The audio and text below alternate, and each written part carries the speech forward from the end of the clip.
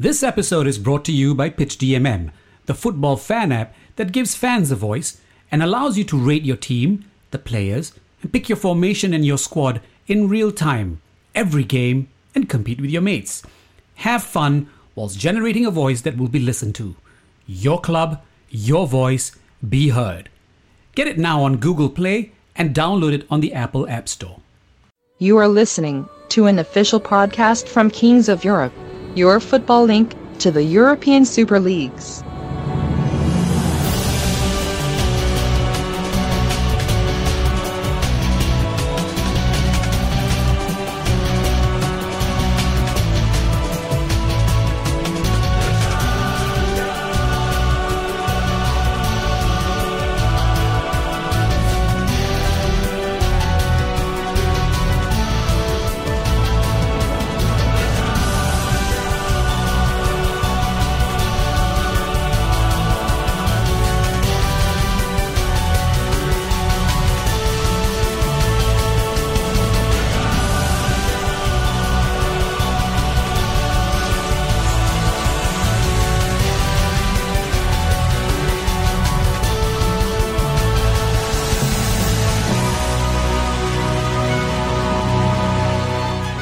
Allez, everyone. Welcome to the Kings of Europe podcast, your home for the top 5 leagues of European football, UEFA Champions League, and of course the UEFA Europa League. I'm your host, Critty Smith, and I got a couple of housekeeping items to take care of on the first end. We do have now an official Twitter handle. I want you guys to start following us in there if you can. It's at Kings of EUR, so that's at KINGSOFEUR. That's the Kings of Europe Twitter handle. Also, if you have any questions, we do want to be interactive with you guys and get you guys feedback in addition to asking questions. If you have some questions about your favorite club, if you want to know, what we think about certain subjects, or if they're historical questions, email us at admin@kingsofeurope.eu. And also subscribe to the podcast. Right now, we are still on if you go to iTunes or Google Play, you can find us on Forecast. That's FOARCAST. So that's under the Forecast, still with the Liverpool site that we're connected to. We will be breaking off from that shortly in the future, working on our own website independently, as well as our own hosting. So for right now, that's where you'll still find us. As always, I am joined on this fine program by outstanding guests. Tonight, we, of course, have two more. We have Richard Kharman. Richard Kharman is of the FC Schalke podcast, the only English-speaking Schalke podcast that we know of in the entire universe in its existence. He's also the host of the Sit Down Serie A podcast, where he talks everything Serie A. And both shows are fantastic. I listen to them myself, subscribe to them. Even as a Dortmund fan, must say, got to go listen to the Schalke podcast. I was on a guest on there just a couple weeks ago. Him and Jack, who was on this show just a couple weeks ago, do great work. Richard, how you doing tonight? I'm doing very well. How you doing? Doing fantastic. And so he's on my virtual left. On my virtual right, I have my dear friend George Bennett. George Bennett is a former colleague of mine. Used to he's actually the founder of GB Articles. And later on the show, I'm glad to plug. He's got a new project going on. GB Articles, for the time being, is no more, but he does have a new blog with some also some good friends of ours that are still that basically followed him over from GB Articles. George, how you doing tonight, my friend? Hi, I'm doing fine, thanks. Great, awesome. Well, now that we got the housekeeping out of the way and we've, so to speak, got the table set for dinner, let's go eat, gentlemen. We had a massive matchup this evening, wherever you are in the world. Liverpool Football Club took on AS Roma from Serie A, who many did not expect to be there. Was what ended up being what looked like to be a blowout in the first leg. Ended up being quite a fantastic little fixture between these two sides. Roma showed a lot of heart, a lot of character, and really made a game of it when it really probably should have been. At halftime, most pundits were thinking one goal will do the business for Dortmund, for Liverpool, and that turned out not to be the case. Richard, starting off with you, having just taken basically another look at this match, as you told me recently, what are your thoughts on this? Obviously, you have Liverpool who come out, they get the goal right there at the beginning. Mane with that beautiful shot past Alisson. We think it's over. Then something fluky happens with Millie. He gets an own goal. Then Liverpool return. I mean, the second goal by Liverpool, or actually it'd be the third goal since they scored all three of them in the first half. The stadium was deflated. All the atmosphere had been sucked out of the place. The only fans you heard cheering were the lads and ladies that followed from Anfield. What happened in the second half? Where did things? What happened? Do you think Liverpool got complacent? And what did Roma do to turn this thing around and make a match of it? Well, yeah. Obviously, Liverpool is the one who caught. Sorry, I'm hearing echo. Liverpool. They definitely made it. They got complacent, which helped a lot for Roma, especially. But also, you got to give credit to Eusebio Francesco, and I'm sure their captain Daniele De Rossi had something to say. I'm sure all the leaders in the room stepped up and said, hey, we're in the semifinals here of a Champions League. We need to get our butts in gear. They came out fiery. They put a lot of pressure on. I mean, if you look at the stats between the first half and the second half, Roma really, really picked it up. They ended up having, I think, something like 15 shots in the second half. I'm not exactly sure, but I'm sure it's a combination of veterans stepping up and definitely Liverpool going on cruise control, as Critty, you and I were talking before we went on. It's hard to explain, but it definitely made a really fun match, and overall score of the two legs was great. George, one of the things that I noticed in the first half was that Liverpool normally, Jurgen Klopp does instruct his players to go on that high press. He has Firmino, Mane, and Salah basically attacking very high up, or if you will, if you're the opposing team, you're very, very deep.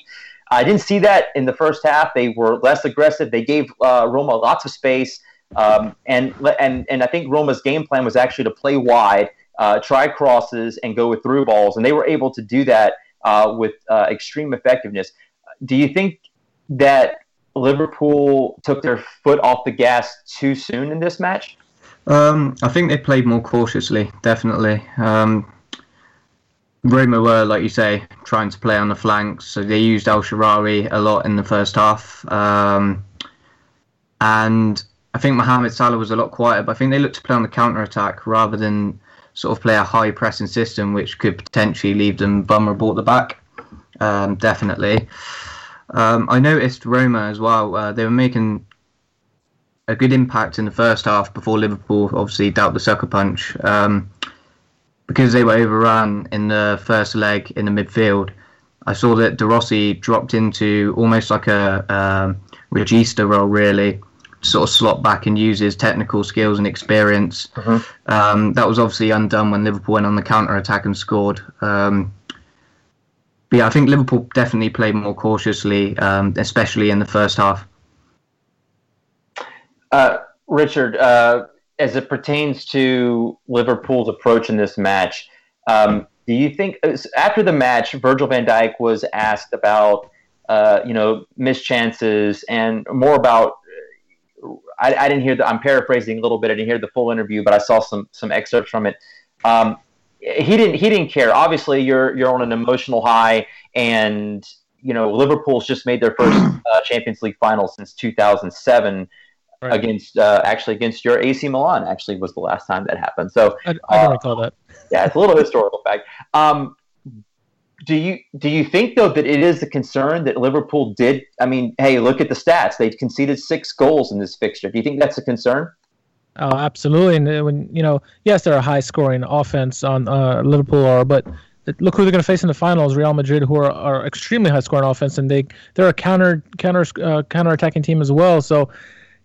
When you have a team, it's all right that you give up a lot of goals to a high attacking team. When Roma, I wouldn't consider a high attacking team. And the fact that they got 6 goals against them is concerning. Obviously, on the other side of their opponents have some issues as well. But giving up 6 goals, this final could be very well be a very high scoring game. Well, what is your thought as far? I mean, see, now the funny thing is, obviously, this is a neutral site. It's going to be in Kiev. You have to think that there is no plan B, so to speak. If you have a deficit after the first leg, there is no second leg. It's 90 minutes to the end. George, what do you think that Klopp's approach is going to be in the matchup against Real Madrid? Do you think that he goes all-out aggression, or do you think he plays it a little bit more careful? Because with all due respect to everyone that Liverpool has played thus far, I do say, despite where Real Madrid find themselves in the La Liga table, currently in third place, they are the two-time defending champions. They are in their third consecutive final. This is the best team they've played this entire campaign. All due respect to Manchester City, Real Madrid are the king of kings. So what do you think Klopp's approach is going to be as far as the Real Madrid match?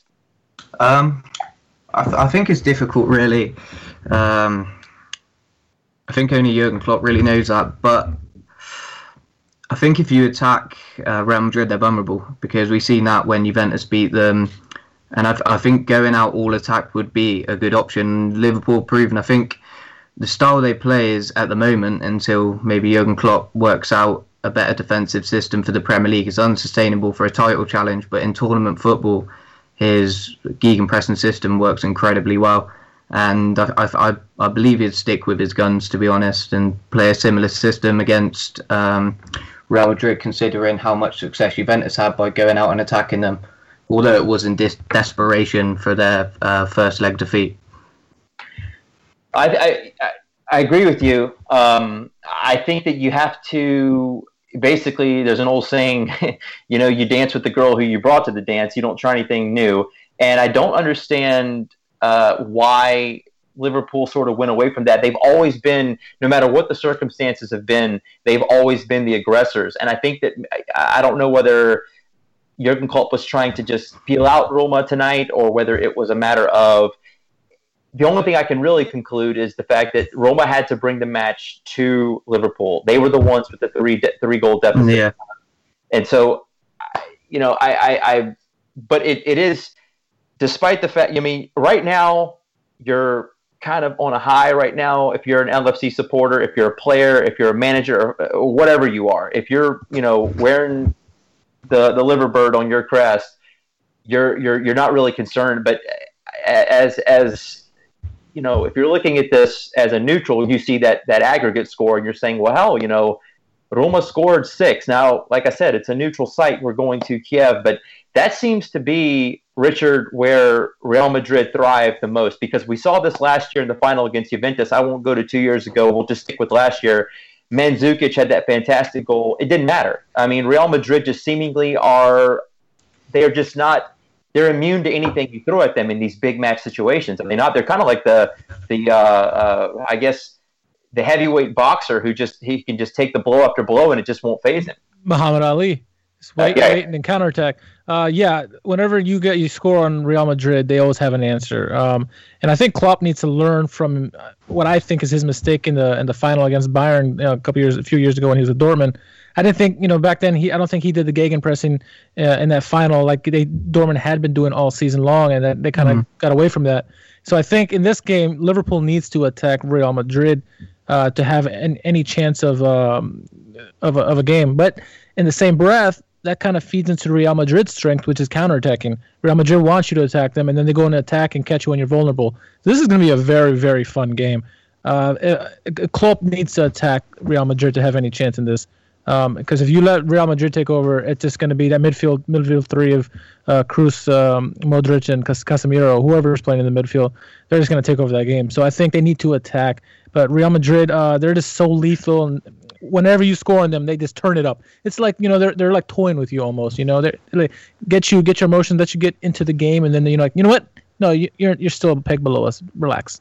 I think Liverpool definitely need to play to their strengths, though, because their defence is obviously a weakness compared to their attack. So I think if they almost subsidise their attack for a more defensive performance, then they could really be in trouble. Because I think at least if they're attacking, there's a chance that they can maybe get something out of the game. Whereas if they sit back and defend, that could almost invite pressure from Real Madrid.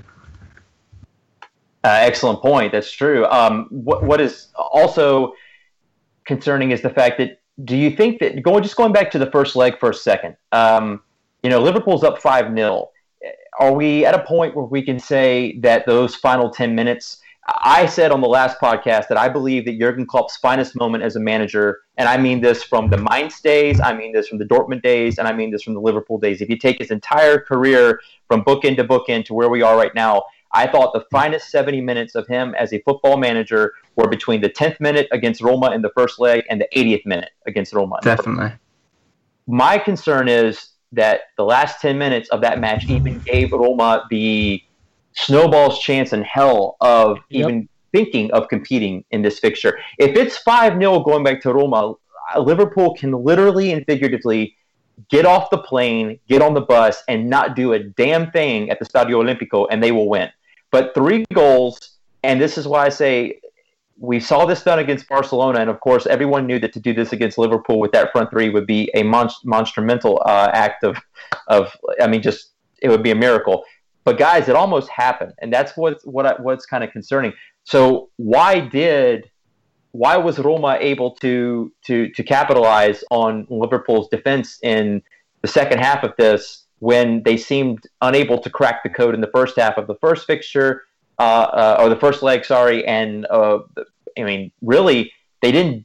They had a couple of chances in the first half today, but it was all second half for them. It was 10 minutes of the first leg and the second half today. And why weren't Roma able to put the total picture together? You can't win if you don't have the ball. And as George said, they weren't playing to their strength. Their defense is not that great. Now, if you're a team that's like really strong defensively, you can let the other team have the ball and you just sit there and counterattack.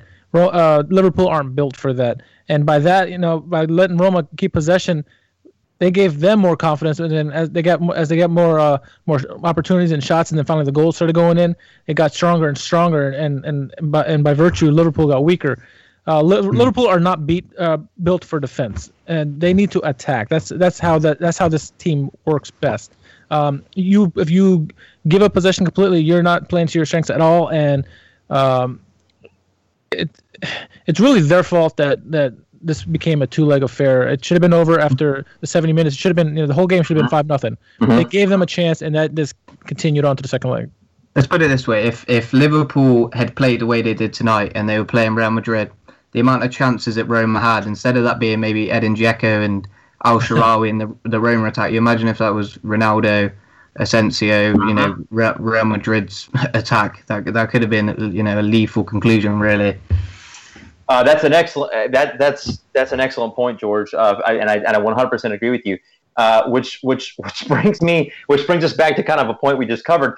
I think it was the mentality of the players that they just thought this thing was done and dusted. And I think if you get Liverpool in a situation, for instance, I take it back to the first leg against Manchester City when everyone said, "Oh, it can't be done. They're not going to be able to beat Pep Guardiola." They got lucky at Anfield a couple of months ago. It was 4-3. They barely hung on.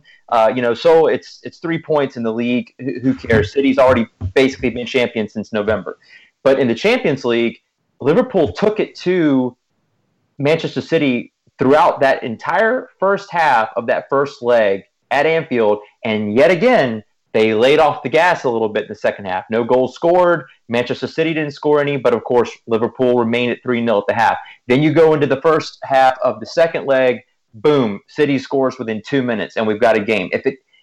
It's kind of bothersome to say that that Liverpool are capable, I think, of pressing for 75, 80 minutes, but when they have that lead, it seems like they get too comfortable. Is that a good way to put it? Yeah, I think Klopp's philosophy has always been the attack is the best form of defence. And I think by trying to play in a counter-attacking system, maybe he's abandoning his own philosophy, or the way the team are playing, it seems as if they're abandoning his philosophy by playing in that way, because if he believes that attack is the best way to defend, then Liverpool should be playing that way. I understand it is physically enduring, but by abandoning the way that they usually play. It definitely puts them in danger because Van Dijk's improved their defence, but I think the way they set up just leaves them defensively vulnerable because they play with high attacking fullbacks in Alexander-Arnold, which was nearly caught out tonight on various occasions when he was almost caught forward with Al-Shaarawy, and also Robertson. They play very high at the pitch, and I think if you get Ronaldo or just in general Real Madrid attacking him down the flanks, or Marcelo, he plays very attacking too. It could be incredibly dangerous because I think the fact of them playing attacking fullbacks leaves them exploitable down the channels.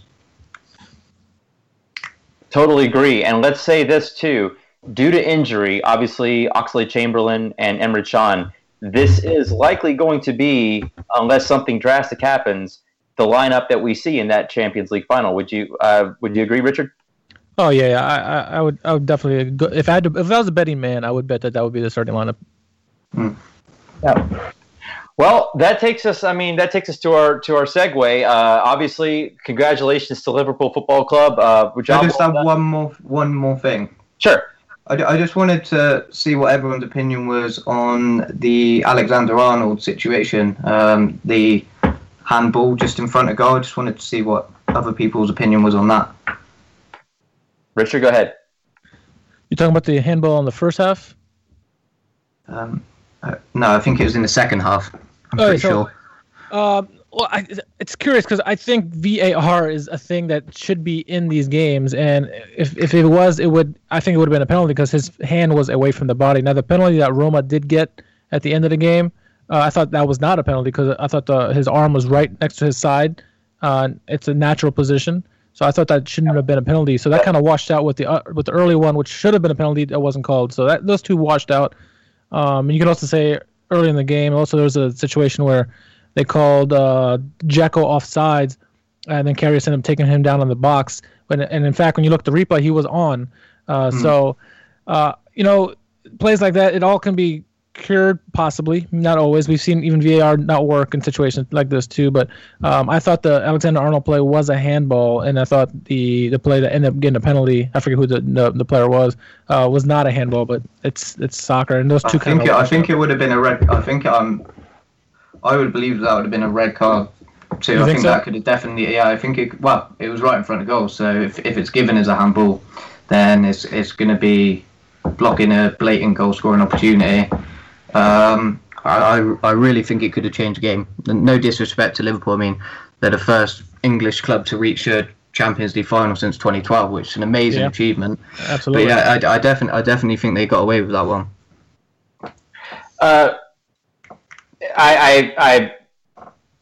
I agree with what Richard said in the sense that I think the penalties, or the one that wasn't called and the one that was called, I think they washed themselves out. I agree with you 100%. In fact, George, I do think that TAA's handball was in fact a penalty.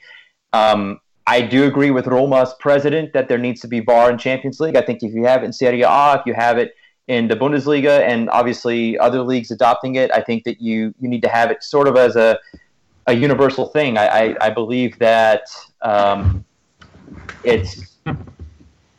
with such a high competition, with such high stakes, with so much money in play, I mean, undoubtedly money, we have to be able to have the same rules and guidelines, I think, as the other major leagues have adopted and have chosen to go with.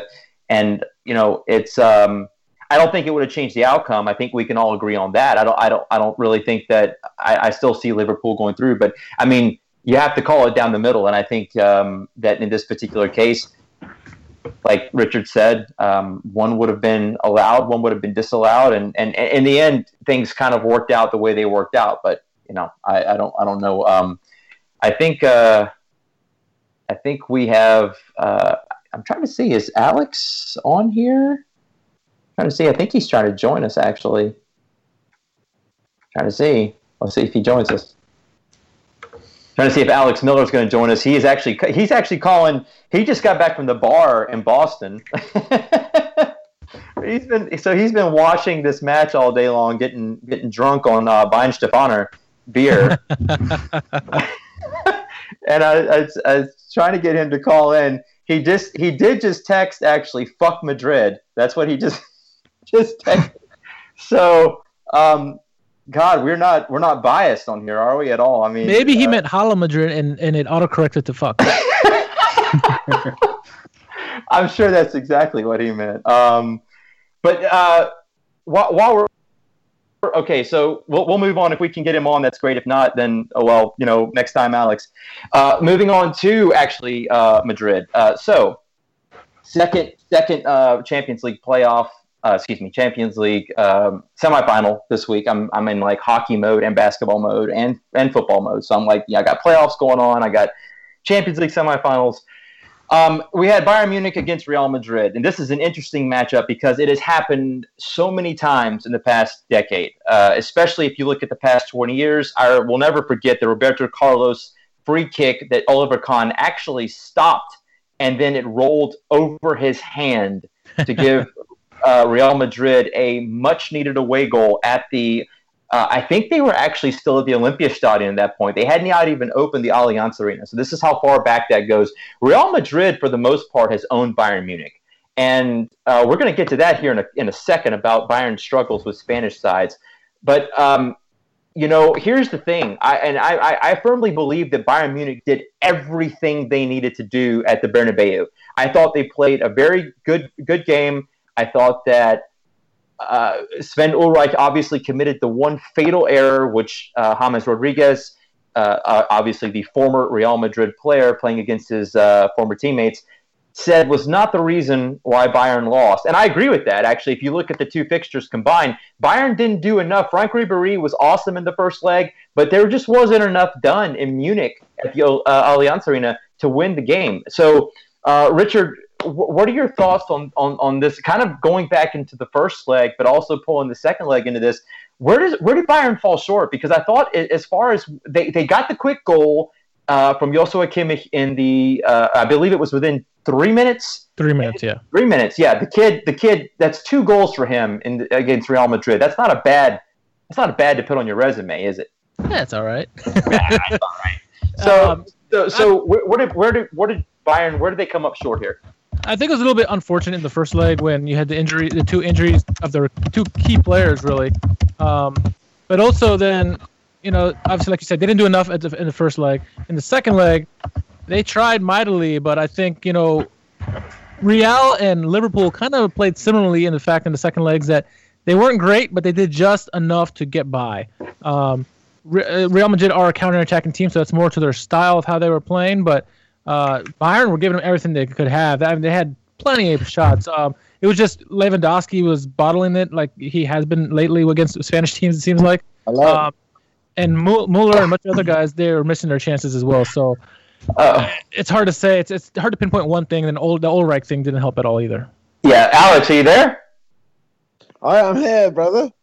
Oh, man. Alex. Can you hear me? Yes. Yeah, we can hear you. Nice. Alex is joining us. He's actually in Boston. I think you're in Boston, right?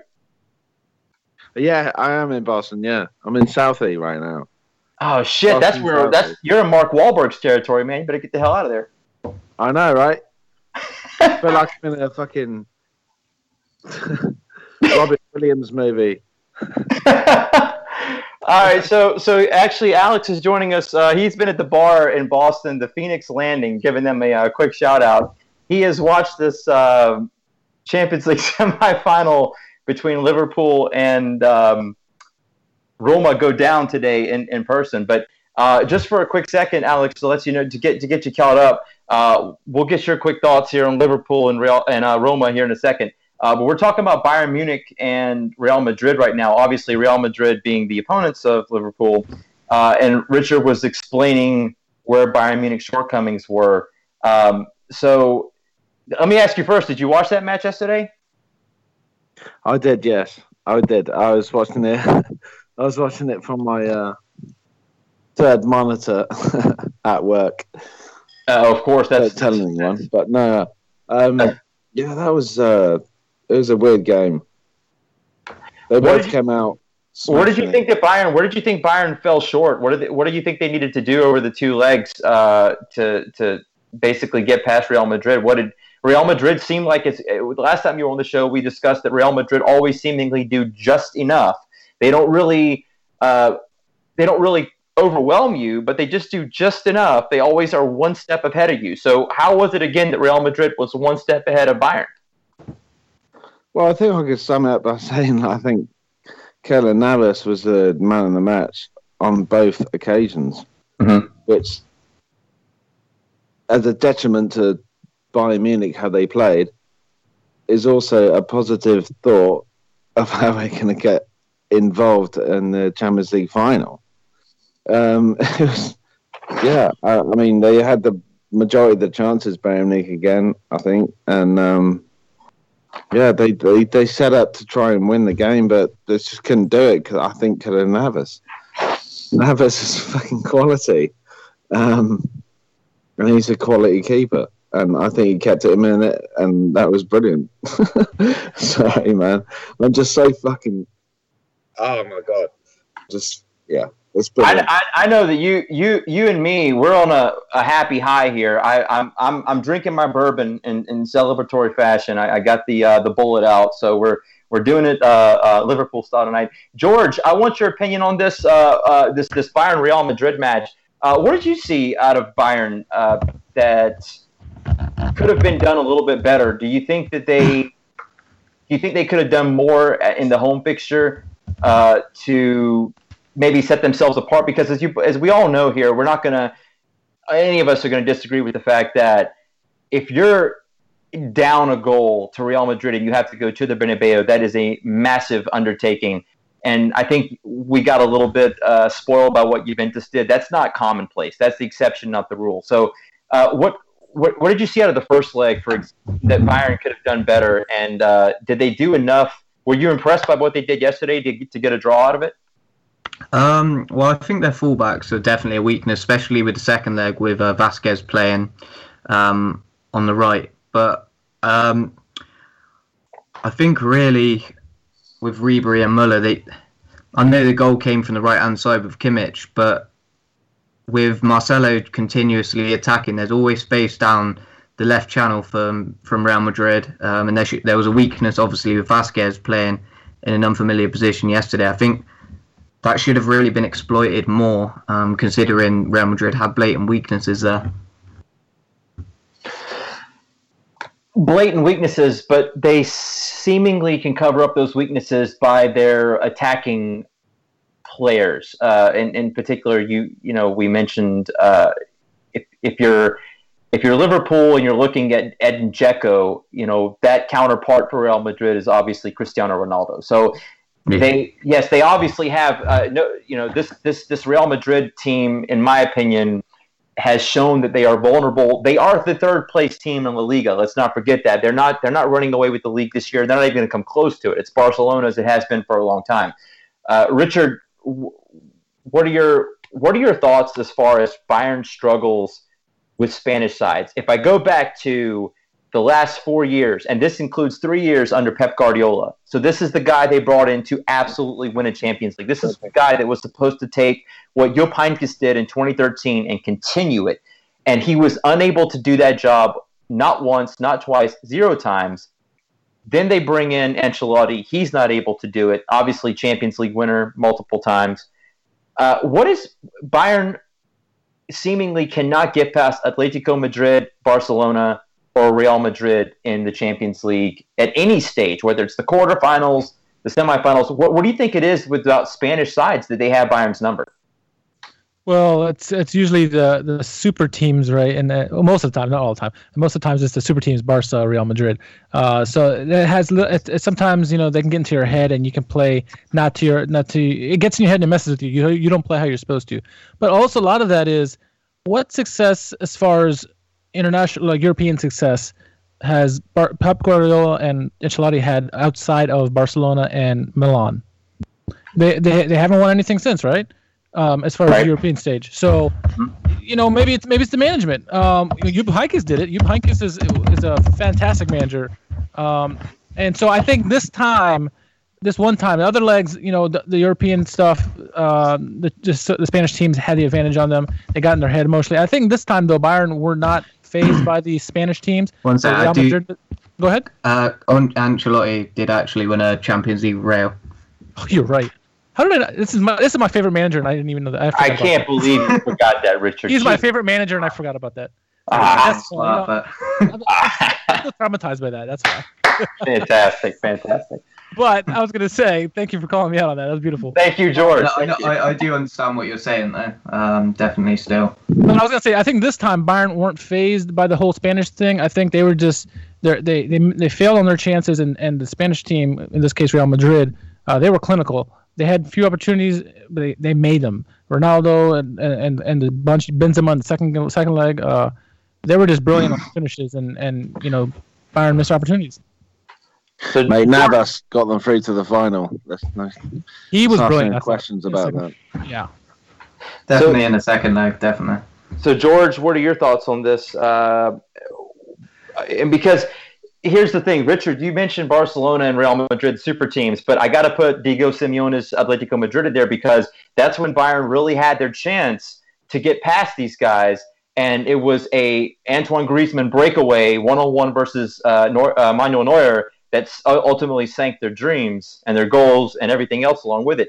The top three, the only Spanish side that they've played in the last 4 years that they've actually beaten is Sevilla. Sevilla is typically a Europa League side. They're really, they're, at this point in the Champions League, they're not there. And they struggled against them. And they struggled against them. They did knock them out of the Champions League, but I don't consider, if you ask me who are my top four Spanish sides, just in general, if you say not just any particular year, I say Valencia, I say Real Madrid, I say Atletico, I say Barca. Sevilla is not in that top four, and I might even take Villarreal over Sevilla, depending on what year it is. Though I don't know. I think the last 3 years. I think you have to consider Valencia 2 times in a row. I'm sorry, what would you? Valencia were struggling with relegation last season. I think maybe historically, yes, but in recent history, I mean, Valencia have had a very good season this season, but I mean, they obviously had the Gary Neville situation. They went through a series of managers, and until this season, I mean, they were close to going down at a stage last season. And Sevilla has been really good in European competition in the last 5 years or so. They've won the Europa League, and they've been in it for the last 5 years. So it's hard to call, but yeah, I kind of agree with you, Critty. I see what you're saying. Yeah, they've won the Europa League 3 times in a row, and I give them credit where credit's due. But but here's the thing, Richard. They've gone from the Europa League to the direct Champions League qualification. They've not gotten past the group stage of the Champions League, and they drop back down to the Europa League, and they win the Europa League again, and then they qualify again. So, is that what Atletico is doing this year? Hey, Atletico. Well, Atletico. Did you hear that Arsenal's going to win the damn Europa League? You didn't hear that? I heard that since day one, right? Yeah, man. That's what Arsene Wenger's parting gift. That's the swan song. That's what he's going to go in. Alex, real quick, because we're gonna move past the Champions League here in just a second. What are your thoughts? Wow. I want your thoughts real quick on Liverpool and Roma. I want your thoughts on what Liverpool did right, what they didn't do right, and was a little bit closer than you wanted to see. Well, first of all, I think we got most things right in the first 20 minutes. Except for Milner's fucking head. And then another 5 minutes, he got in the way of potentially getting involved in another goal. Yeah. There was another. I guess not. Yeah, you're right. I was like, fucking hell, Milner, get out of the fucking way. Just give us a break. But I think we defended well in the first half. Apart from that, they gave him that ridiculous goal gave them, the stadium and the fans a little glimpse of hope. But every time they did that, I just didn't feel that we were in any way in any trouble. What else? Well, let me ask you this. What did you think about Virgil van Dijk's comments after the match? I understand that he is absolutely in the moment. He's right about saying, I really don't give a fuck about Roma's missed chances or what Roma could. I mean, you won 7-6 on aggregate. Congratulations, Liverpool Football Club. You're going to fucking Kiev. But are you on the day after? Let me say this. Tomorrow morning we wake up and we're hungover and we're getting our coffee and we're thinking about, okay, now we actually have a final to prepare for. Are you worried about the 6 conceded goals over the fixture? And does that bother you that sometimes in this, as we kind of addressed this before you got on between myself and George and Richard, Liverpool seemingly jumps out to these large leads. They did it against Manchester City. They did it, obviously, against Roma in the first leg. And then it seems like they sort of, I don't know whether Klopp directs them to, but it seems like the players sort of naturally take their foot off the pedal. Does that concern you a little bit going forward, since it's only a 90-minute sprint to the finish against Real Madrid? Anything that's happened since now and before, I really can give a shit about winning the Champions League final. But, I did find out that, so I felt that I've never felt as much appreciation as, we've never been so lucky and unlucky in previous games, and it's nice to be on that side because we could have had 2 penalties given against us tonight, but I felt that it was meant to be because that didn't happen. We were talking about Bayern and Real Madrid, and after. Alex, were we actually done talking about your points to the Liverpool-Roma match? I was talking about Donald bankruptcy Trump not paying his bills. Fucking arsehole. Well, it happens. I mean, it's what happens down here. Anyways, basically, I believe we were actually talking about the struggle with Spanish sides, and I remember that George was saying something about Sevilla, Valencia, but basically talking about Bayern's struggle with Spanish sides. Ultimately, we can actually kind of close this thing off. Richard, real quick, what do you think that Bayern need to do? What do you think Bayern needs to do to climb that hurdle? I mean, is it going to be more spending? Do you think that they need to rob Schalke and Dortmund of some more players because that's what they like to fucking do? Or what is it that they need to do to? You can add off and over to the power now as well. Yeah, well, they got Wagner already. Well, they had Sandro Wagner, which they got from him. They had Niklas Süle. They had Sebastian Rudi. So they basically took everything Julian Nagelsmann had, and yet he's still qualifying for a Champions League spot if we ended the season today. They're losing Gnabry and Youth next season, aren't they? So yep. They'll have the same dilemma next season. So Ut's going to Schalke. Yes, yep. And Gnabry, of course, is going to Bayern. He's actually at Bayern right now, but he's on loan out to Hoffenheim. So, Richard, what does Bayern need to do as a club, as an organization? Because this is not something that's going to go away. Real Madrid, Barcelona, Atletico Madrid, those guys are always going to be there. One of those 3 is going to be there, and it's likely that Bayern draws them. What do they have to do to get past these guys? Okay, well, first, they need to move on from Lewandowski and find another clinical striker. Lewandowski, he's already proven that I think he's already come out and said that he wants to leave and go to another club. But they need to find a clinical striker, someone who's proven to score in big games. Who do you reckon that would be? Oh, man, that's a tough call. Maybe Antoine Griezmann, but has he committed to Barca next season? I'm not sure on that one. That's fair. That's hard. You got to find. You have to find whoever it is. Who did you ask? Griezmann. Anyway, I haven't seen anything on Griezmann right now. They need to find a clinical striker wherever it is. To West Brom next season. Or Stoke. Who knows? The second thing, Bayern needs to get younger. I mean, Ribéry and Robben, they're not getting any younger. And if they can continue with some fast wingers, you said Gnabry's going there. They have Kingsley Coman, guys like that. But they need to have some more speed and more younger guys. And then, I may sound blasphemous here, but I never thought Mats Hummels was world class by any stretch as defense. He's a very good defenseman. I think Sula can be much better than him. But I think Hummels is very smooth. He's a very elegant player, but I don't know if he's world class. I don't know. I think you need experience in that back line. I think Hummels provides it. I definitely agree with your points of Robin and Ribery and even the Lewandowski point.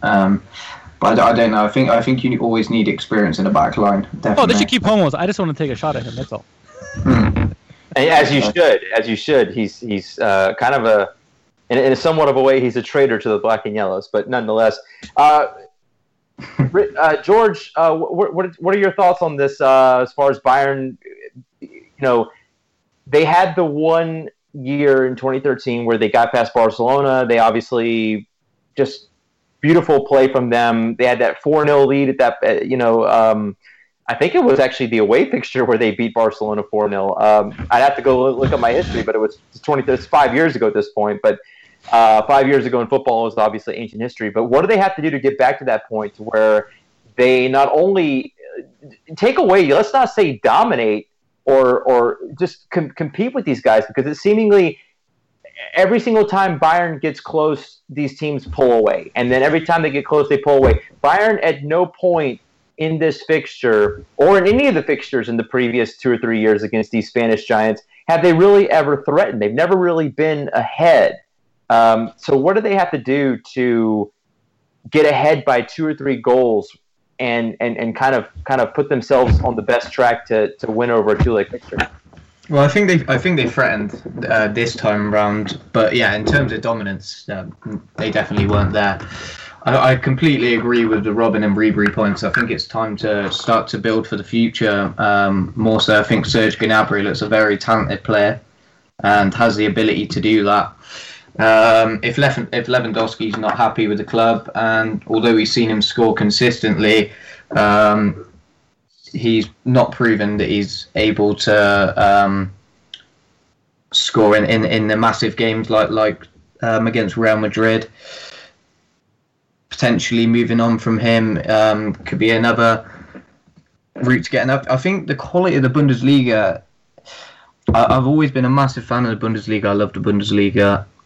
I think the quality's definitely dropped the last couple of seasons. I've been watching sort of the top 4 battle, and there's a lot of complacency, and there's not a lot of competition at all for Bayern Munich, and they could find themselves in a similar situation, but which PSG are in really, where they've got an easy ride on the weekend, and then when it comes to a competitive fixture against one of the top teams, it's a bit of a culture shock almost for them. Yeah, I agree with that, Alex. What are your thoughts on this? You've obviously watched Bayern this season. You watched them in previous seasons, just kind of come up short. And while George is correct, they did threaten at this point.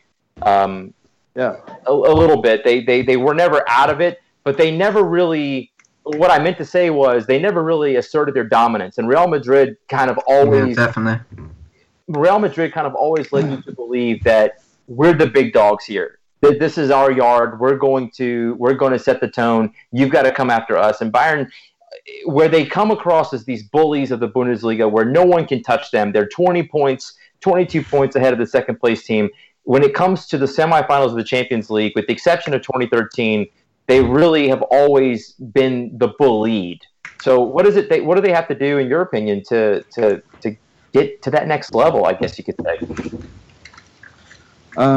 Well, so far they've proved that they come against quality talent like Varane and Ramos. So I think Varane has had.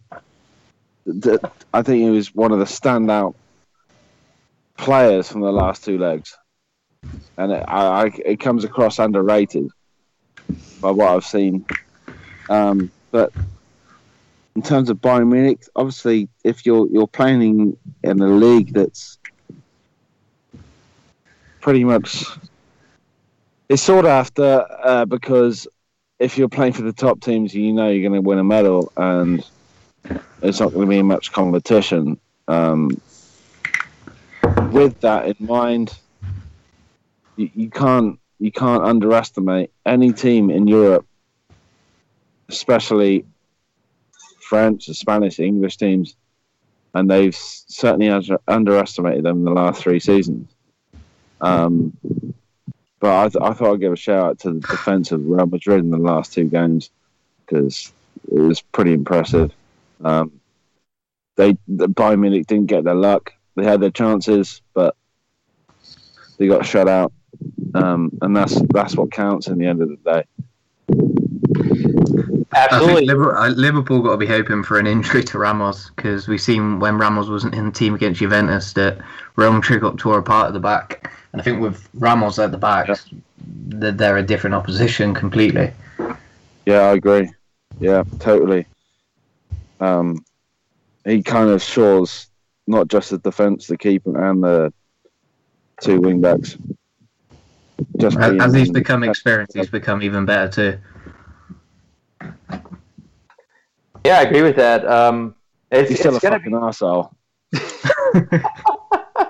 It's going to be an interesting final to say. Fuck. It's going to be an interesting final to say the least. Moving on real quick, Richard, this is going to be kind of something that hits near and dear to your heart. We're going to talk real quick about the Serie A and just take a quick look at this massive W d'Italia that happened last weekend. Inter Milan hosting the 6-time defending champions Juventus, and really this was the one chance for Napoli to kind of take the fight to Juventus. They beat them obviously at the Allianz Stadium 1-0 the week before. Great 90th-minute goal to get the 3 points. Inter, despite being a man down and despite Spaletti having to alter his tactics, what he did was, from what I could see, is he shrunk the pitch. He moved his players in, and really Juventus, Allegri did not go wide. He should have gone wide, and he didn't.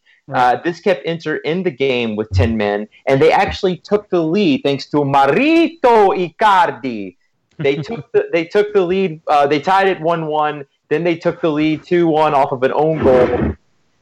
Inter had the match won, Richard, with 5 minutes to play.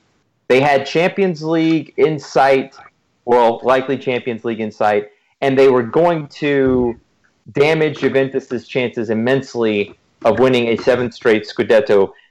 What in the hell did Spalletti do wrong, and how do you concede 2 goals like that in the final 3 minutes of the match? Spalletti being Spalletti. Why would you take off Icardi in that situation? I know you want to be more defensive, try to lock up the win, but you don't take off your best player. You don't take, first of all, you don't take off Icardi. And you don't take off Perisic, he didn't, but that's another person you don't want to take off. Why don't you take off a Kandreva or somebody like that? Mm-hmm. It's a head scratcher for me because there's a good chance Juve is going to put a strong effort in. If there's a turnover, you need Icardi in his brilliance to be out there to try to get another goal. He's a poacher. He's a playmaker. He's your freaking captain. Why they took him out? It's a head scratch to me. We went on and on about this at Serie A sit down. How stupid of a move this was by Spalletti, and he's done this before with Roma, and now he's doing this with Inter Milan. It's unfortunate because Inter deserved the win in that game, and the last 5 minutes they blew it away. So quickly, the sending off in the 15th minute, I think that was legit. But should Pjanic have been sent off as well later on in the match? Yes, it was a similar play in the Turin derby where the Torino player fouled Pjanic the same way. I think it was Pjanic, and that player got a red card. Same play happens this time. Pjanic does it to who was the other player? I forget who the other player was. Rafinha. Rafinha. No, nothing was called. Why wasn't it called? That point it would have been 10 versus 10. The game would have been back on, and Inter probably would have had an advantage because they're already doing so well with 10 men. I don't see why a card wasn't brought out there. Not even a yellow. I mean, I would have given a red, but nothing was called, and I don't understand that at all. I heard some people, actually some Juventus supporters, saying that they could actually see a Juventus. They said Juventus. And this is actually echoed by my good friend Nima from the Sempre Inter podcast. He said a Juventus player could literally go on the pitch and shoot someone in the fucking head with a gun and they would not get a red card. And unfortunately, it comes back to, and this is something that affects everyone. You don't like to use this term, but it's calciopoli. That it's still kind of fresh. It's still kind of within the last 15 years, and it just makes you wonder. I mean, these kind of things. Obviously, the sending off for Inter was justified in the 15th minute, but then Pjanic gets away with murder. He never gets sent off. Is this still something? Because it has to piss off Juventus fans too that they seemingly don't get the same calls as other teams, and it makes them. It doesn't reflect really great on them, does it? First off, I love Nemo. We had this conversation. I had this conversation with Nemo before too. I don't know. Juventus fans, they turn a blind eye when it happens in Serie A, but when it happened in Europe and the Real Madrid game, they were up in arms about that, weren't they? They acted like it never happened to them before. Whoa, we got gypped, we got robbed. Have you been watching Serie A the past 2 decades, or even more? Calciopoli. I mean, as a Milan fan, I can go back and look back into the Montari goal several years ago. There's so many plays and so many times where a goal that shouldn't have happened, or a goal or an offside didn't happen, or a red card when it shouldn't have been a red card. Earlier in the year when Lazio beat Juventus, there was a phantom red card penalty kick for Juventus in the last minute of the game that Dybala took. Luckily, Strakosha made a great save on that. So Juve fans, they always turn a blind eye in Serie A, but they seem to, when it's against them, they're like, wait a minute, why me? They seem to forget when they get it in their favor. So, George or Alex, do you have anything to add to this match, Juventus-Inter, as far as it pertains to Scudetto and Champions League qualification? No, not really, to be honest. Alex? Over to you, George. Okay. I didn't watch the game. I think Juve see at the title, but in terms of my knowledge of Serie A, I don't know if I'll go any further with that. Okay, so Richard, is that Juventus' title now for the taking? 4 points ahead, 3 matches to go. They still have to play Roma in the league. Napoli, though, we would basically have to take a perfect 9 out of 9 points. Would you agree with that? As far as them even having a chance to contend? I said it was Juve's title about a month ago, and then some miraculous stuff happened, and then Napoli got back into it, and then they beat Juventus. But this time it's over. Napoli had a great chance to keep pace and put pressure on Juventus, and they bottled it against. It was a red card that probably shouldn't have happened in that game, but they still have lost to Fiorentina. Fiorentina are a very good team, but still, this race is over. Juventus are winning it. Yes, they got to play Roma, but they also got to play Hellas Verona and Bologna, and those 2 teams are on beach mode right now. So. I told you, red cards play a big factor in the last 3 games, the last few podcasts. Yeah. It's happening. Yeah, it's unfortunate, but it does look like Juve is going to win their 7th straight Scudetto. And I do want to say that Inter still, I believe, have a shot at Champions League qualification. For all you Interisti out there, it's not over yet. They still have to play Lazio in the final match day. Big game. Yeah. Absolutely. Huge game. I want to shift to something else now, since I got a good friend from Schalke, and I don't know how I'm saying that. You're a good friend from Schalke, but I don't. I'm more of the kind of person that says Schalke and Dortmund need to unite against Bayern. We need to form this kind of unholy alliance to take down the evil empire. Ruhr FC, right? And of course, I have George with Manchester United. I want to, guys, and Alex, I'm going to group you into this here shortly. What do you think, Richard? Give me your synopsis on Schalke's season, really, as a quick recap. Like, what were your expectations going into this season? What did you see that you like? What did you not like? And what are your thoughts on the total product? Coming into the season, I wasn't sure I thought there was a good team as far as talent goes, but when Weinziel was here and even Breitenreiter before that, they seemed lost. And then when they hired Tedesco, I thought it was an outreach. They're just stretching for anybody, anything, trying to repeat what Nagelsmann did to Hoffenheim. Then I started reading up on Tedesco, and I started getting a little optimistic about this because I saw what he did at Eisenberg Au, and I read about him, and he's one of these laptop managers, and he's really turned his team around. The big problem for Schalke the previous seasons were defense, letting in weak goals, and they corrected that for the most part. We can exclude the Riviera Derby, the first leg. But he's solidified the defense. He's changed to a 3-man defense. Naldo's having a career year this year, and he's 35 years old, young. So that's the stuff I like. But with the defense getting more astute, the offense has failed in that sense. Yes, Bergstaller has about 9-10 goals this season, which is not that great compared to Bayern and Lewandowski, who has 30 or something like that. Yeah. They don't get many goals. Their second leading scorer, for fuck's sake, is Naldo at 35 years old. So, and he's a centre back.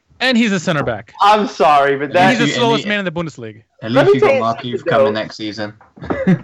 Let that guy. That guy gives hope to everybody who's 40 years old and wants to play football. I mean, damn. Let's leave this man alone. Give this guy a spot on the Brazilian national team, damn it. Amen. Oh. Amen. Well, let me ask you this. So Mark Uth's coming in. Yes. Good transfer from Hoffenheim. Yes, no? Oh, yes. And also Salif Sané from Hanover is an excellent pickup as well. Yes, I tweeted you guys out on that. That's the Schalke podcast, guys. Follow this man, the Schalke. If any of you Schalke fans out there, follow this man. These guys are good. Him and Jack, they do a great job. I think that's a fantastic buy. Both of those guys. I think Salif Sané, excellent aerial player. Goes up, gets the headers. Fantastic defense. And also Mark Uth. Do you see him? Where do you see him fitting in? Is he going to be a starter for you guys, or do you see him as more of a not a rotational player, but a guy who plays, say, 24 out of the 34 matches as far as starting? I want to say he's the starter, but with Tedesco, you never know, because Tedesco likes to rotate heavily. He's the opposite of Sarri, and with Napoli. Napoli, they never rotate their players. Schalke, they rotate way too much, I think. Sometimes you see guys that are starting consecutively, all of a sudden they're on the bench, and then they don't play at all. So I want to say he's going to be a starter, but you never know with Tedesco because he's, like I said, he's constantly rotating. But maybe now that he finally gets a striker that he can be comfortable with, especially if Uth gets goals in the beginning, hopefully he'll start a lot of games next season. You guys going to do any more shopping at the supermarket in the summer? You guys are losing Leon Goretzka to the Evil Empire. You're losing the prima donna, the scary Spice, I'll call Good him riddance. right now. Max Meyer, who is doing his best Spice Girls impersonation. I mean, he is an angry teenage girl right now. He's been sent home. He's been sent home on summer vacation. See ya. Heidel kicked him. I mean, it was comments about Christian Heidel, I believe, was it not? Yeah, he called him. He said he was being bullied. Tried to force him to sign a contract and this and that. It's whole teenage girl drama. I mean, he must go to the same school as Julio Jones of Atlanta Falcons. Same situation, except that he hasn't recruited yet. Yeah, so for people who don't know, these two players both have taken off their team from Twitter and Instagram and taken off pictures from them. So try to disassociate themselves with the team. It's total BS. I'm glad he's gone. He's a headache. He wasn't doing anything for us really. I mean, he had a revitalization as a number 6, but he hasn't done anything. I mean, no goals, no assists this season. What has he done, really? And we got McKennie there. McKennie is a hopeful. He could probably eventually be to the Goretzka level or maybe even better. And he's an American hopeful for sure. And then Bentaleb, he's okay for now, but Schalke need depth in the midfield for sure. Maybe, and I suggested in our podcast that maybe Salif Sané not only could play center back, but he could also play maybe that number 6 and be that second aerial threat to Naldo. Absolutely. So, as far as Champions League goes, where do you would I absolutely agree that you still need a couple more reinforcements? Do you not? Oh, we absolutely need reinforcements. We looked tired at the last 3 weeks or so, and that's because we don't have enough depth on the team. And if you want to play in Champions League, that's even more games you're going to play next year on top of the DFB Pokal and the Bundesliga. You need more depth, especially in the midfield and in the attack. And I want to see more of Cedric Toikert next year, as well as Mark Uth in the attack. So hopefully that'll help. But midfield needs a lot of help, and you need some replacements for Ochipka and Caligiuri to give them rest every now and then. Absolutely. George, real quick, Manchester United. So What did you after last season's? I would say a little bit underwhelming. You guys did win the Europa League, and my hat's off to you for that. Credit where credit is due. But Jose Mourinho, very arrogant person to say the least. We'll call him. We'll just leave it at arrogant. And he obviously he wants to retool this roster in the way that he sees fit. He was very angry after the loss to West Brom, which not only gave City the title, but also was a humiliating defeat in and of itself, as they are the definite last place team in the Premier League. No ifs, ands, or buts about it. What are your thoughts on him? First of all, as the club manager, do you see him there long term? Because a lot of times when tough situations have come up in the past, he seems to cut and run like he did at Chelsea in 2016. And do you think that he's the right guy going forward? What do you think about your season as a whole for United? Well, I'll take Liverpool's draw against West Brom, and I think they won this weekend as a consolation. But yeah, it was a demoralising defeat. I don't like Mourinho. I think from a psychological point of view, the way he portrays himself on the touchline can hardly be inspiring for a player.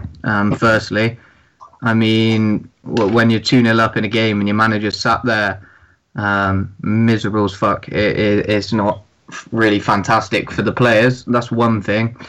I think he's highly defensive, but I also think we need to invest in the defence in the summer. Actually, I'm surprised by our defensive record. It's the second best in the league, which is incredible considering that Lindelof's been playing. I'm not overly confident with Small. I think the only defender that I'm confident with and that is a leader in that defence is probably Bailly, but he's been injured for most of the season. So I think investments in the defence is important. Another thing that's frustrated me this season is he continuously plays almost like Liverpool do, an alternating trio at the attack. I mean, when you've got Lukaku coming in from the right-hand side when he could be playing as a target man inside the penalty area, it takes away a massive threat that you could have. I mean, I know Sanchez scored the header the other week, but 9 times out of 10 when you're playing a cross into Juan Mata or Sanchez, when you could have Lukaku in the box, the opposing team are going to win the ball in the box, and it's frustrating to watch Mourinho's team. And obviously we know the situation with Pogba. I think he looks better in a 3-man midfield with Herrera and Matic, but Mourinho continuously changes things. So we think one thing's going good one week, and the next week he'll change it. So I'm not confident with Mourinho whatsoever. Not that it's comparable position for position, but does it bother you as a United fan? Because United is a club with massive tradition. They are absolutely the most dominant Premier League side over the past quarter century. There's no questioning that. Does it bother you that you spent so much money on Lukaku and Liverpool spent what they spent on Salah, and you look at the goal production of the two players? I think Lukaku, he's been underrated this season for what he's done. But yeah, you do have to look at the difference between Salah and Lukaku.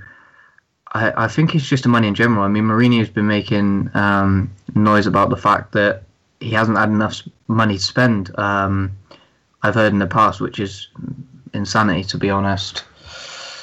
Yeah, Man United have been a frustrating team this season, to be honest. I think it's more the system rather than the personnel that is the issue.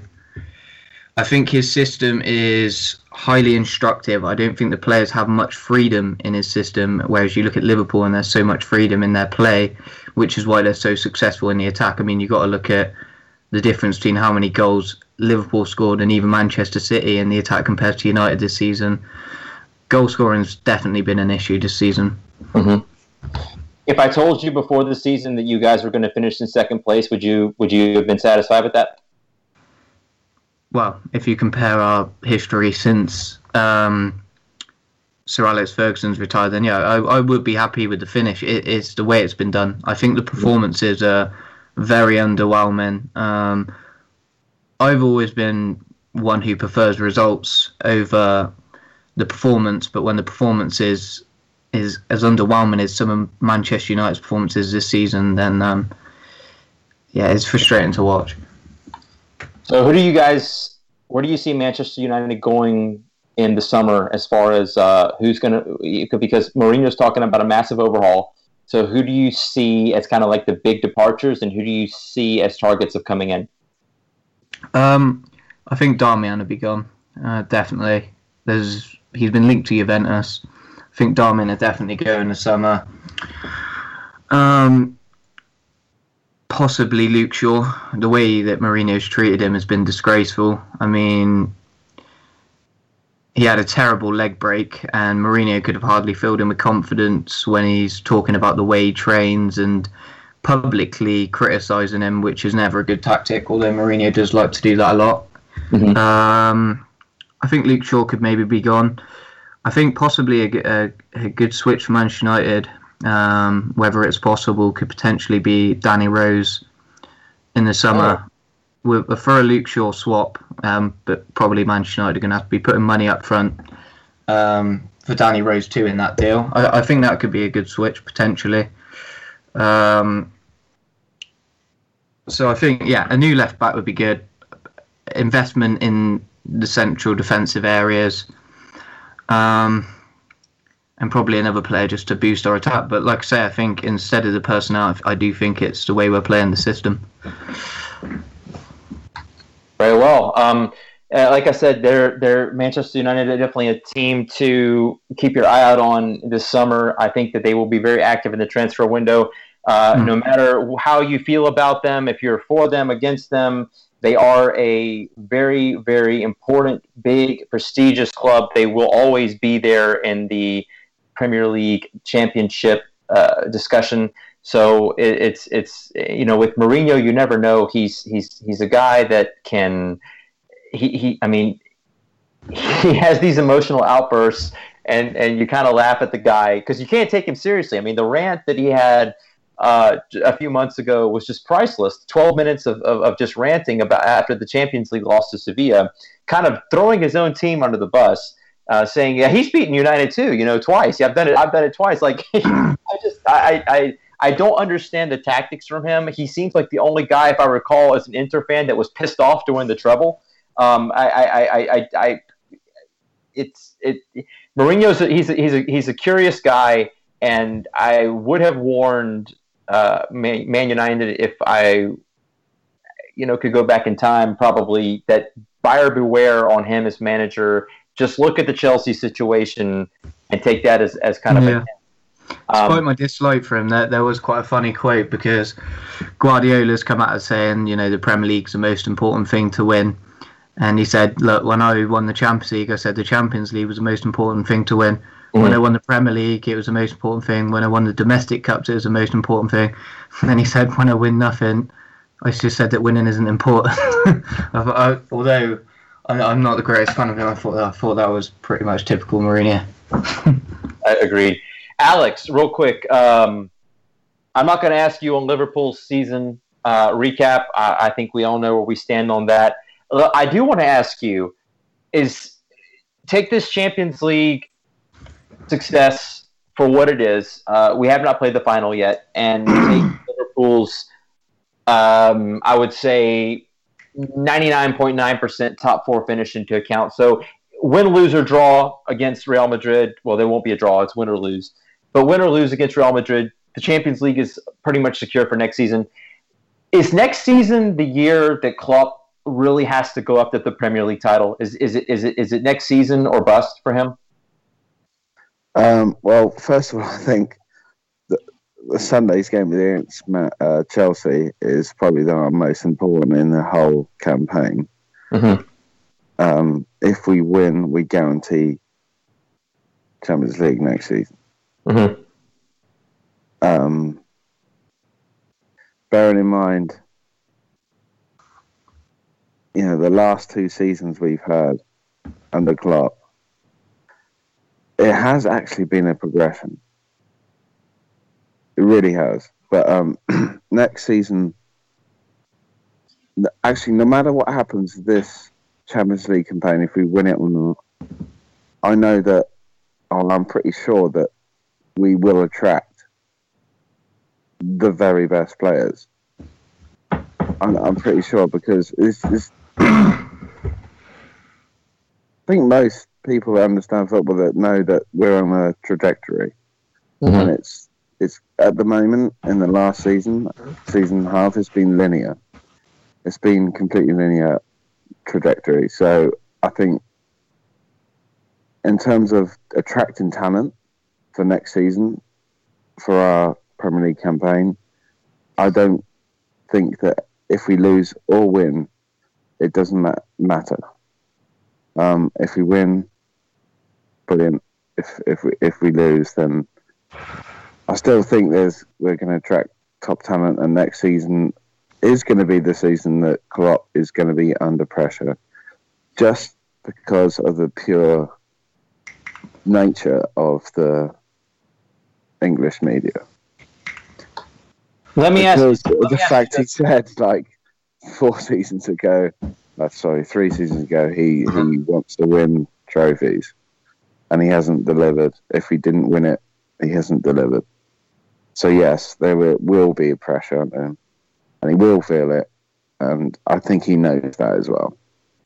Let me ask you this. If he wins the Champions League, which will then be 2 Champions League titles for Liverpool since they last won. They've never won, actually. I will take that back. They've never won the Premier League since its inception. Never. So, if he wins the club's 2nd Champions League, will that be, well, since the Premier League founding, let me put that in there, into kind of a asterisk there. Will that alleviate some of the pressure from having to win the league title? Will that help him out a little bit? I don't think it will. I think that fans will look back and notice that the losses at Anfield and the draws we've had are consistent in the last couple of seasons, and we haven't really addressed that. And it has been consistent. I don't know the numbers off by heart, but if that happens next season, I think Liverpool fans are too clever to realise that we cannot go on without making these draws wins and not really challenging. We need to challenge next season, no matter what happens. So my question then would be... I think it's fair. I think it's fair to give him that pressure. I think Liverpool's issues is against the smaller teams. FSG have the money to do that now, to help him. But, Sorry, what were you saying, George? I think Liverpool's issue is, like I said, about the unsustainability of their play. I think where they play with such high fullbacks, the smaller teams, especially, because their record's been incredibly good against bigger teams. It's been the fact that they play with high fullbacks, teams can catch them on the counter-attack. I mean, looking at some of the games they've drawn against Burnley, Newcastle, just looking through the list now. Watford. That was the opening game. 1-0 loss to Swansea. 1-0 loss to Swansea, loss against West Brom. I mean, those are games that if you're competing for the Premier League title, you simply cannot continuously keep slipping up against those sort of teams. So, Alex, that's true. What do you think, Alex, as far as Liverpool's summer shopping? What else besides Naby Keita? What else do you think they are going to go after and successfully achieve in getting, as far as players go, to create some sort of consistency as far as not drawing these teams, as George just said, Burnley, Watford, Swansea. You can beat Manchester City 3 times this season. The other day too. Stoke, and that's 2 draws actually in the league the last 2 weeks. So, Alex, what does Liverpool need to go shopping for this off season?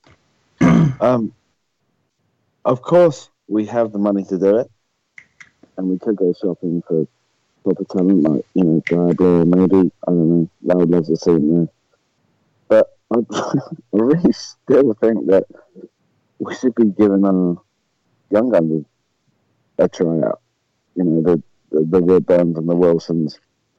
He's had a great season at Hull. We shouldn't overlook that.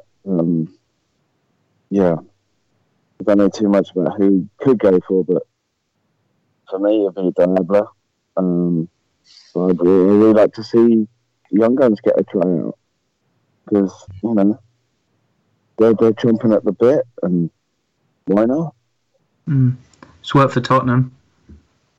Yeah, absolutely.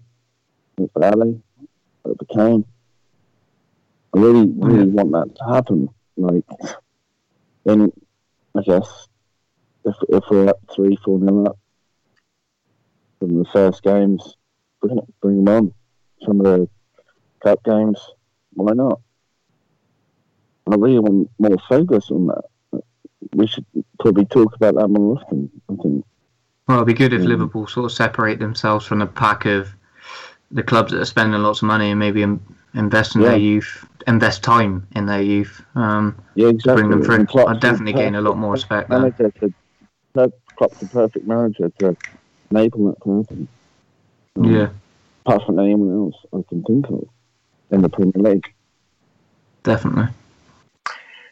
Well, guys, it's going to be an interesting summer. So obviously, we have some of the cup finals coming up, the domestic cup finals. Obviously, the Champions League final now set.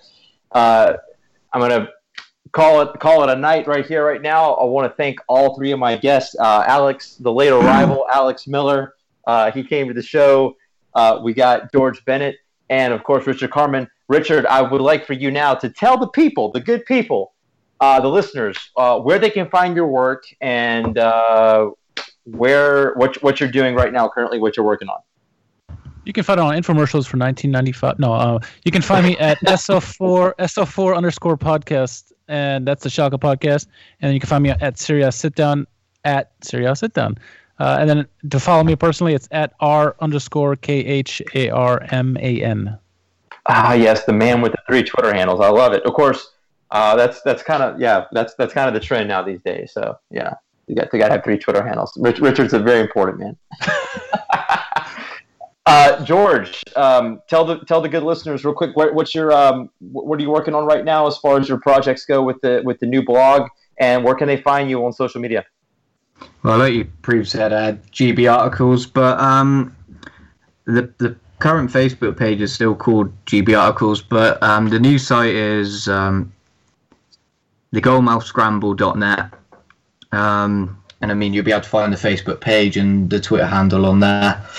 We just mainly concentrate on a variety of leagues, looking at sort of expanding to the MLS and we're going to be obviously covering a lot of the World Cup. Just different report types, really opinionated, player portraits, just whatever appeals to everyone else. But yeah, so the URL there will guide you to our social media platforms too. I want to give a shout out quick. Sure. Give a shout out to my one of my best friends at university. He's just launched a new club down in Florida called FC Prime. Mm-hmm. Called Daniel Tidmarsh and Chris Herfey. They're launching a new club for women, men, young guns. So yeah, they just launched that, and they've got lots of talent and lots of experience, and they'll be big in the future, I think. So I just want to give a shout out to FC Prime, Florida. Absolutely, Alex, and yeah, we'll keep an eye on them. And I know you don't do social media, but is there anything LFC or football related that you're working on right now, or are you just down at the Phoenix Landing just enjoying the scenery? Just out to the Phoenix Landing, just enjoying what we're having. Awesome. Just having, got there about 12 o'clock today, about 3 hours to spare. Just about got a table, so it's kicking in. So I'll be there on Saturday, the 26th of May, spoiling the shit out of it.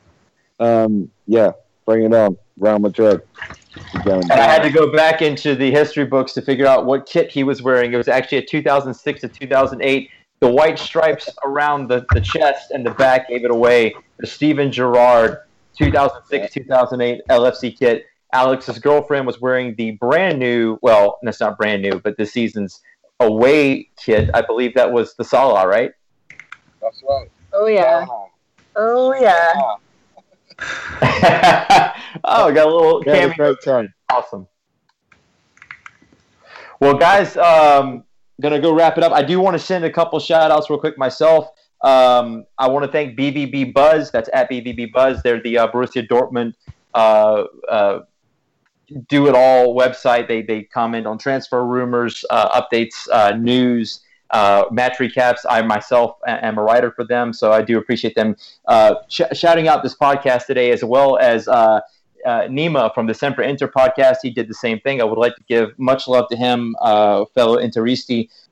And, of course, my friend Julian at German Football Daily, as well as Helen. Her Twitter handle is at Heli LFCX08. She is a big supporter of the podcast, big supporter of all of the participants, guests, and everything. She really has gone out of her way to put the word out about Kings of Europe. So I just wanted to give her a quick shout out.